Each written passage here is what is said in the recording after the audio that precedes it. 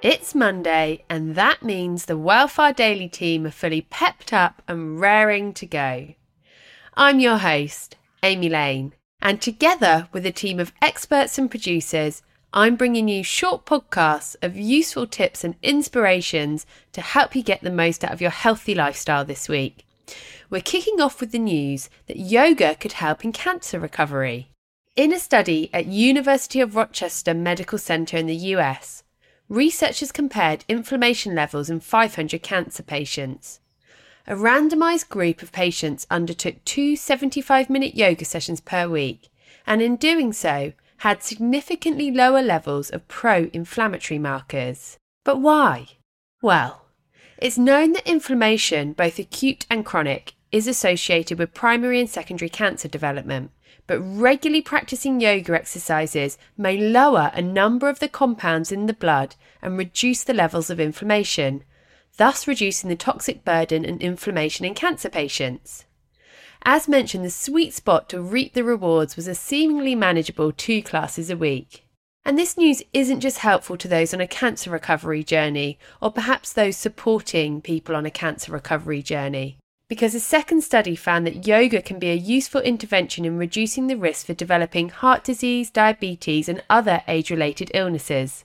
In fact, one of the co-authors of this study, Bill Malarkey, made a point that really resonated with me. As a clinician, he said, "Much of my time is simply being spent trying to get people to slow down."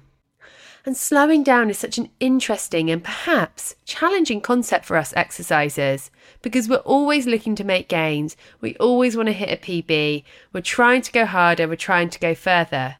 But maybe today's news is food for thought. If yoga is so powerful in the fight against cancer, just think how much good it could do to unlocking your running potential, how much it could help you this week in achieving a sense of health.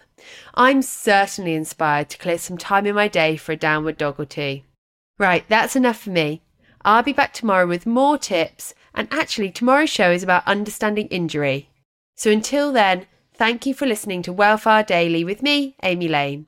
If you're keen to hear more running advice, then head on over to Welfare the Running Podcast for full episodes with expert advice and inspirational stories from the global running community. Small details are big surfaces. Tight corners are odd shapes. Flat, rounded, textured, or tall. Whatever your next project, there's a spray paint pattern that's just right. Because Rust-Oleum's new Custom Spray 5-in-1 gives you control with 5 different spray patterns. So you can tackle nooks, crannies, edges, and curves without worrying about drips, runs, uneven coverage, or anything else. Custom Spray 5-in-1. Only from Rust-Oleum.